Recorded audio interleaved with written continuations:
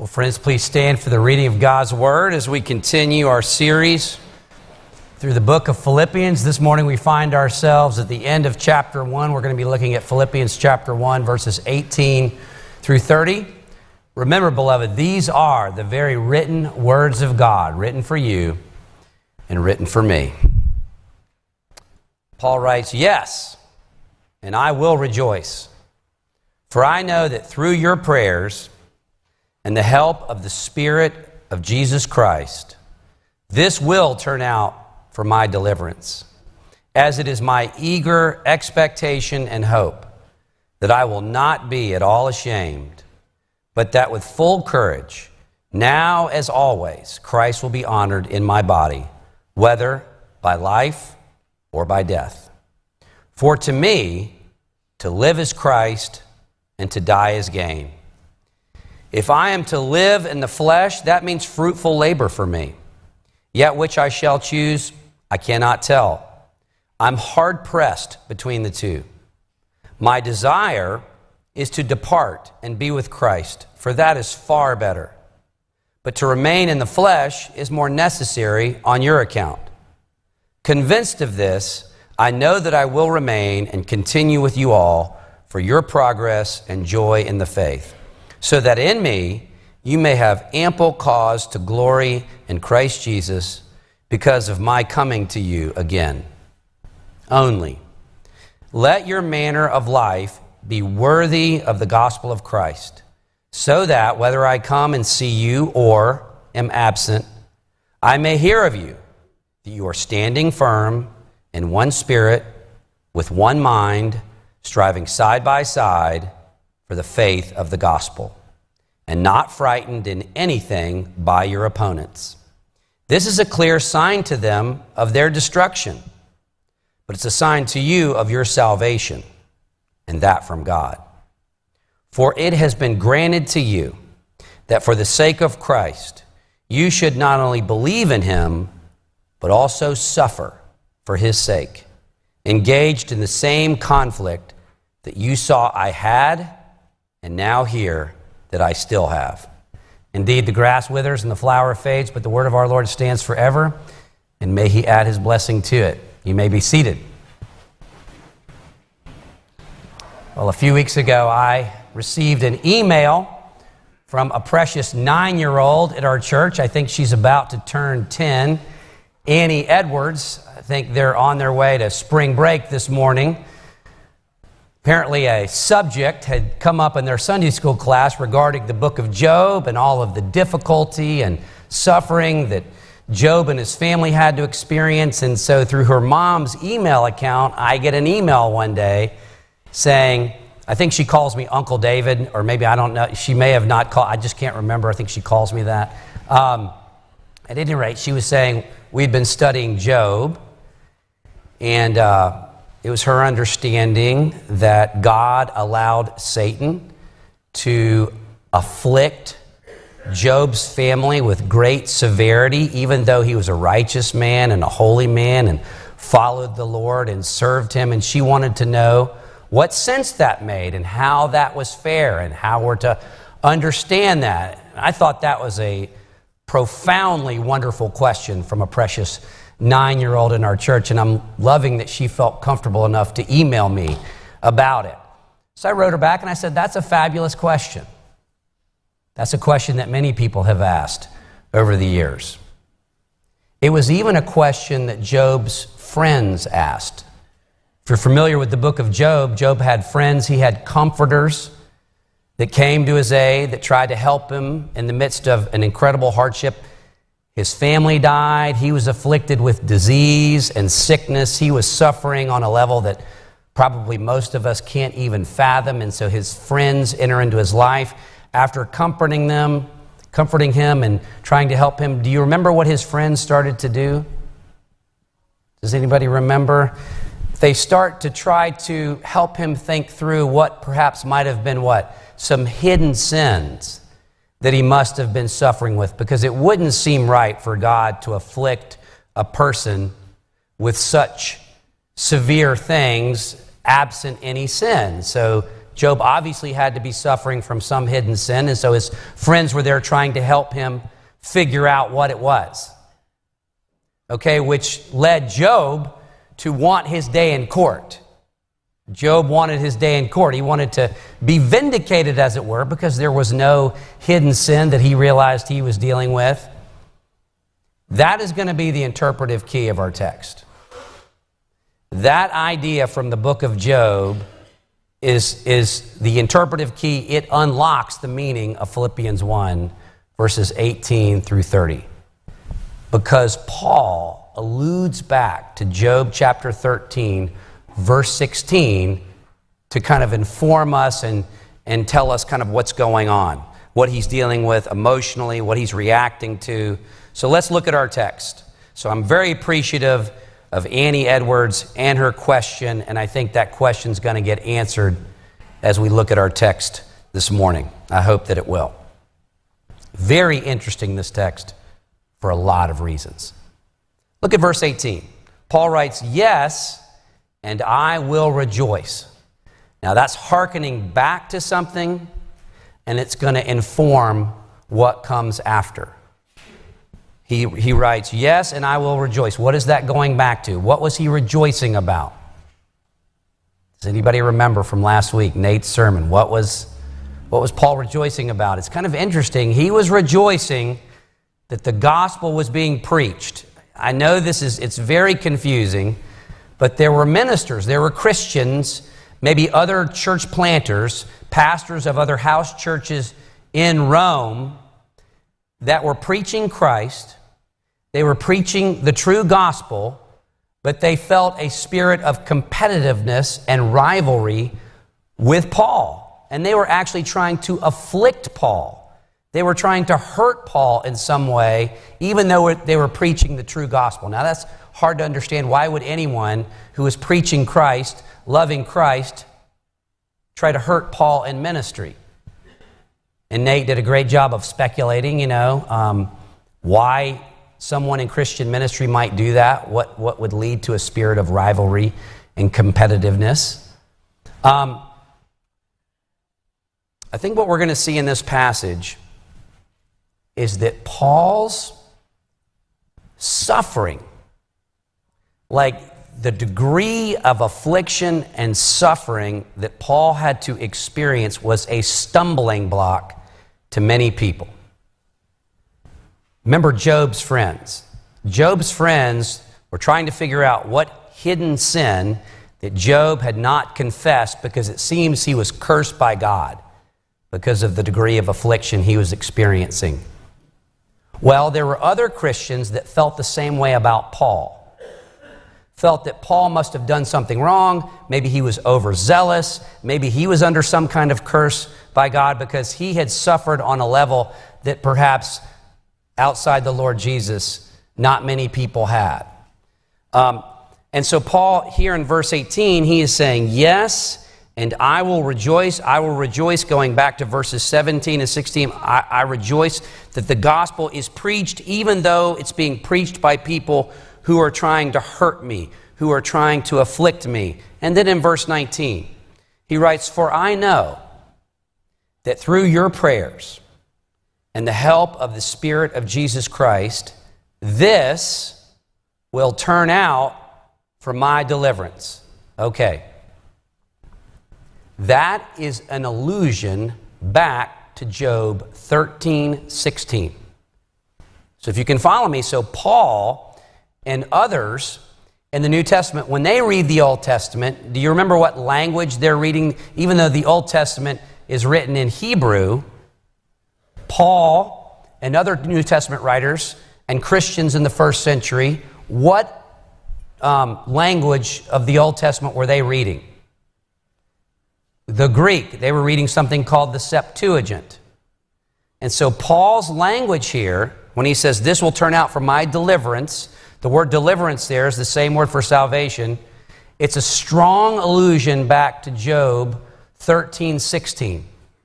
And in Job 13, Job is struggling because of what his friends are saying. His friends are saying, obviously, I know this is being repetitive and maybe a little redundant, they're saying there must be some hidden sin that you're dealing with, if you'll just confess that, then maybe your period of affliction would end. And so what does Job want? Does anybody remember? What is the entire book of Job about? Take a sip of your coffee. The entire book of Job is Job wants what? He wants his day in court. He's been falsely accused of secret sin or harboring something very bad that would warrant the kind of suffering. He knows he didn't do anything. He wants his day in court. He wants to stand before God and ask, what is going on? What could possibly account for the difficulties I'm experiencing? So I'm going to read to you a little bit from Job 13, verses 13 through 16. This is Job speaking. Job says, "Be silent." He's speaking to his friends that are trying to help him figure out what he's done wrong. "Be silent. Leave me alone. Let me speak before God, and I will face the consequences. He might kill me, but I have no other hope. I'm going to argue my case with him. But this will be my deliverance." So that verse, he says, "But this will be my deliverance. I am not godless. If I were, I could not stand before him." This will be my deliverance. This will turn out for deliverance for me.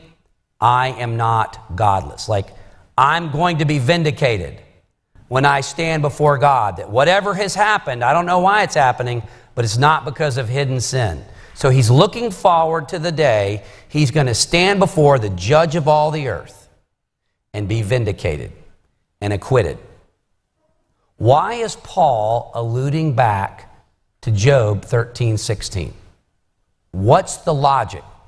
Look at Philippians 1, verse 19. He's saying, this will turn out for my deliverance. These people that have been saying negative things about me, they've been trying to afflict me. He's saying one day I'm going to stand before the judge of all the earth. And I, like Job, will be vindicated. I'm not being a bad witness. I'm not being afflicted because I'm in rebellion against the Lord. See, what Paul's opponents were saying, like in 2 Corinthians and others, Paul calls them super apostles or whatnot. People were saying there is no way that this man can be a man of God and suffer these kinds of afflictions. Paul's opponents were saying that the degree of suffering he was facing was disqualifying. I think that some of those people in Rome were kind of embarrassed by Paul. Here we're preaching this powerful Christ, this powerful gospel, and yet what is Paul doing? Where is Paul? He's in prison. So it seems to be ironic. He's preaching the power of Christ and the gospel, and yet he is chained to a Roman guard. And I think for some people, that was disqualifying. That seemed to be contradictory, to be conflicting, to preach the power of Christ, and yet you're under the power of Rome. And so Paul is saying, one day, like Job, I'm going to be vindicated. I'm suffering for Christ because I'm filling up what's lacking in Christ's afflictions. I am doing what God has ordained me to do. In fact, it's my imprisonment that has led me here to stand before Nero. So that's the context now as we transition in this text. So I think what's happening, just to kind of summarize, Paul's being falsely accused. People are stumbling over the degree to which Paul is suffering. And they're maybe thinking that that was a disqualifying factor. He's like, no, one day I'm going to be vindicated. And then he says right here, look at verse 20. He says, it's my eager expectation and hope that I will not be at all ashamed. What does that mean? I think he's feeling a little sensitive. People are accusing him of not representing the gospel well, of not being a good herald, of being a bad witness. Well, he's about to have the most significant witnessing opportunity perhaps in the history of the world. Do you know what's coming in a few weeks? Paul's going to have the opportunity to do something that not even the Lord Jesus had the opportunity to do. What was coming up for Paul? Does anybody remember? Over 2 years before, he had been arrested in Jerusalem falsely. The Jews in Jerusalem had accused him of bringing a Gentile into a Jewish-only area of the temple, which he did not do. And so the Jews went crazy when he was there. The Romans had to take him into custody to protect his life. And so then he stood before Felix and Festus, these Roman officials who knew Paul was innocent. Why didn't those Roman officials let Paul go? Does anybody remember? They knew there were no basis to the charges, no credible witnesses that he had put a Gentile into the temple area he did not do. They didn't let Paul go because they were afraid of the Jews. They wanted to ingratiate themselves with the local Jews. And so Paul appealed it to Caesar. He said, I want my case to go before Caesar. I want to go over 1,000 miles away, get some distance from this area, get a fair trial. The Apostle Paul is about to stand before Nero himself. Perhaps the most powerful man in the history of the world. He did not want to bring shame to the gospel of Jesus Christ. Like, let me read to you. We don't know if this is true. There's a 2nd century document that has an interesting description of the Apostle Paul. I don't know if you've ever heard this. There's a 2nd century document that describes the Apostle Paul like this. Described Paul as a bald-headed, bow-legged, short man with a big nose. And it also says with an unbroken eyebrow, like a unibrow, I guess. So there's a 2nd century document that some people think has some historical weight to it, that Paul did not strike an imposing or impressive figure. In fact, he indicates at points that he's not articulate of speech, if you will. That his speech to the world appeared as foolishness, maybe because of what he looked like as well. He's about to stand before Nero, and he doesn't want to bring shame. Look at the text in verse 20. It's my eager expectation. So he's depending on, in verse 19, the prayers of the Philippians, the help and power of the Holy Spirit of Jesus Christ. He's praying that he's going to be vindicated if in fact he's put to death. Verse 20, as it is my eager expectation and hope that I won't be ashamed. I'm not going to bring shame, he hopes and prays, but that with what? With full courage, now as always, Christ will be honored in my body, whether by life or by death. It's one thing to think and hope and pray that you will be a good witness and that you'll be of courage when you're standing before Nero, and it's another thing to stand before Nero himself. I'm sure Paul's thinking, just 300 years later, Constantine did amazing things to allow the church to grow and thrive. What would be the implications if Nero came to faith? There was a lot on the line for the Apostle Paul standing before Nero. He didn't want to bring shame on the gospel. He wanted to show courage. He didn't want to be a bad witness. And I think people were saying that he was. Look at verse 21. So he's kind of contemplating now, going to maybe be before Nero. I think I'm going to survive. I think I'm going to come out of it, but it's possible, obviously, I won't. It's possible this is it for me. And then he says these very famous words in 21 through 26, for to me, to live is Christ and to die is gain. If I was put to death here, that would actually be a blessing, ultimately. If I am to live in the flesh, that means fruitful labor for me. Yet which I shall choose, I cannot tell. I am hard-pressed between the two. Think about it. You don't really hear this very often. Like, I'm trying to decide, would I rather live or die? That's how sure he is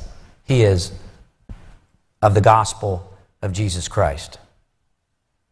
That's how much he knows where he's going to be when he dies. Verse 23, I'm hard-pressed between the two.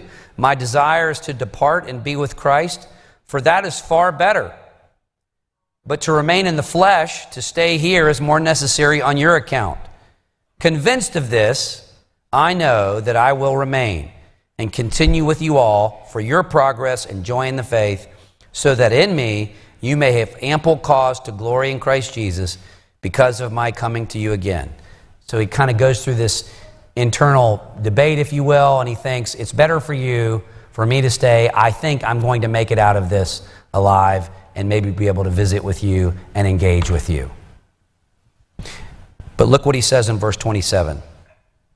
This is going to mirror what's happening in his life. Only let your manner of life be worthy of the gospel of Jesus Christ. That's what he wants for himself.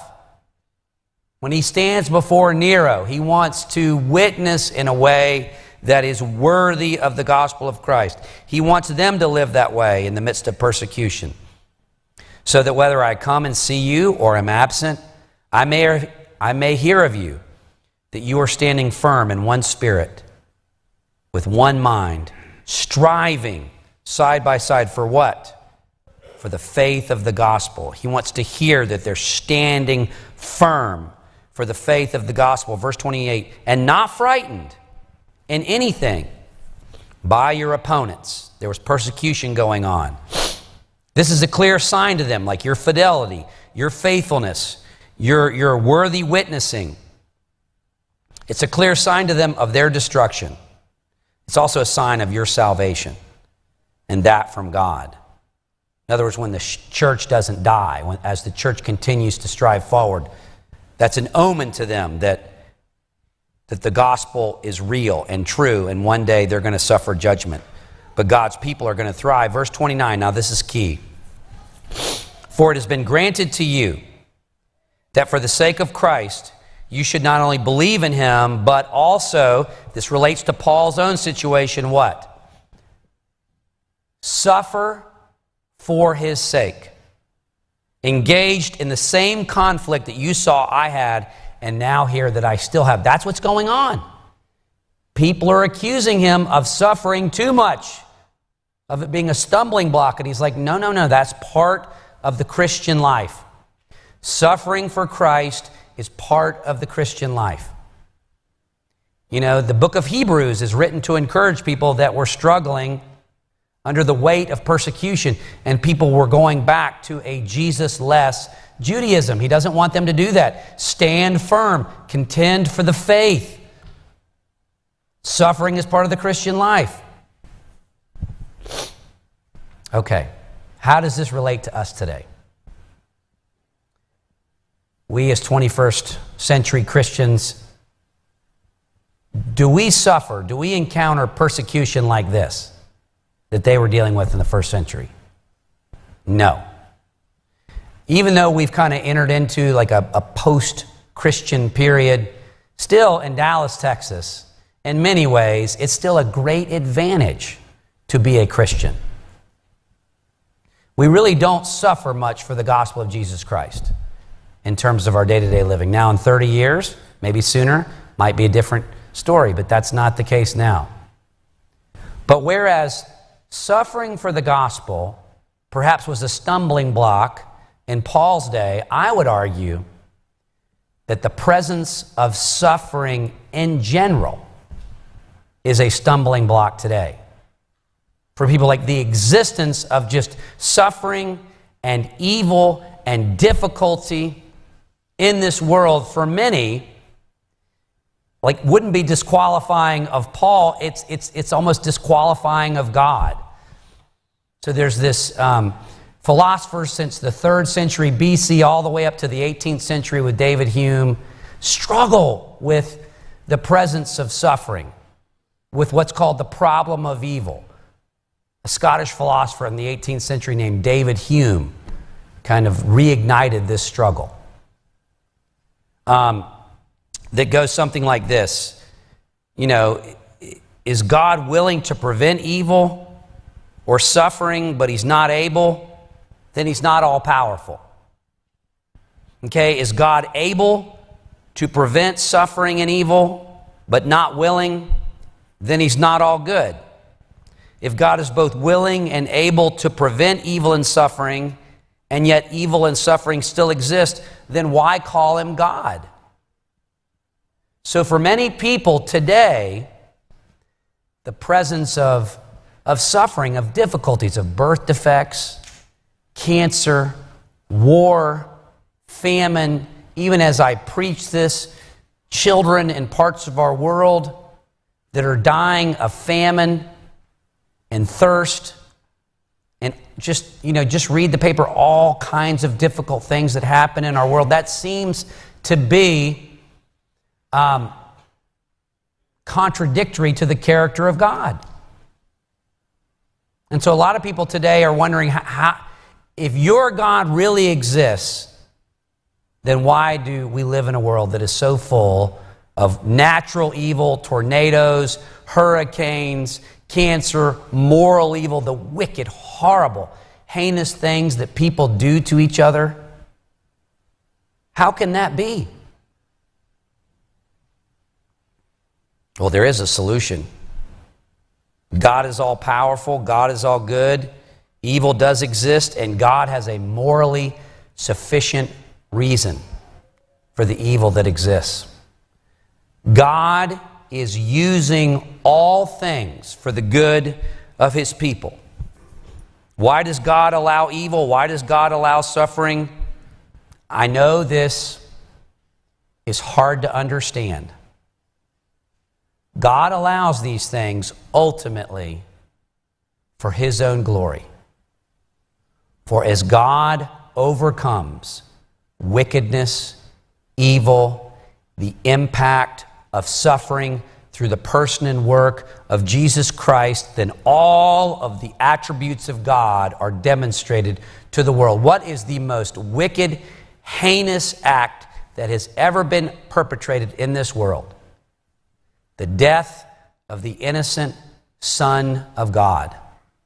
The most wicked thing that could ever happen. What is the best thing that has ever happened for this fallen, sin-filled world? The death of Jesus Christ. When all is said and done, like Paul, ultimately God will be vindicated. One day when we stand before the judge of all the earth, whether it be Paul's suffering in his day, Christian suffering then, or just generic suffering now, we will see that God had a purpose for everything that he has done, is doing, and will do, that everything comes together to somehow glorify the Lord Jesus, and he's going to make it all right in the end.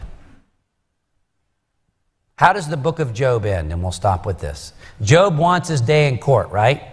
To answer Annie Edwards' question. I directed her to the end of the book of Job. Job gets his day in court. And what does Job learn? God basically says to Job, if I'm wise enough, and if I am powerful enough, and sovereign enough to create this world and superintend everything in it, I'm powerful enough and wise enough to know how to govern the affairs of your life. That's what Paul was learning. That's what the church was learning. And that's what we're reminded of today, beloved. Let's pray. Our gracious God and Father, we do thank you and praise you. Your providence, your work in this world, your work in our life is inscrutable. We can't understand what you're doing and why you're doing it oftentimes, Lord, but we trust that you do all things for the good of those who love you, for those who are called according to your purposes. Father, when we see the moral evil, the natural evil, birth defects and premature death and suffering and all kinds of difficulties that we're honest at times, we wonder, is there anyone behind the wheel of the universe? It doesn't seem to make sense, Lord, but we know that the judge of all the earth will do right.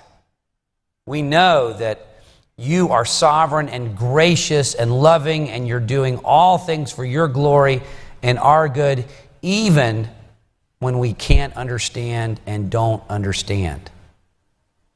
Lord, we do pray in the midst of the fallenness of this world, the darkness of this world, the brokenness of this world. Lord, we pray that like Job, ultimately, that we would continue to trust in you and love you, that we would not view our circumstances as some kind of barometer for your love for us. Help us to know that we are loved and cared for and preserved and protected and sustained through the man, Christ Jesus. We pray in his matchless name, amen and amen.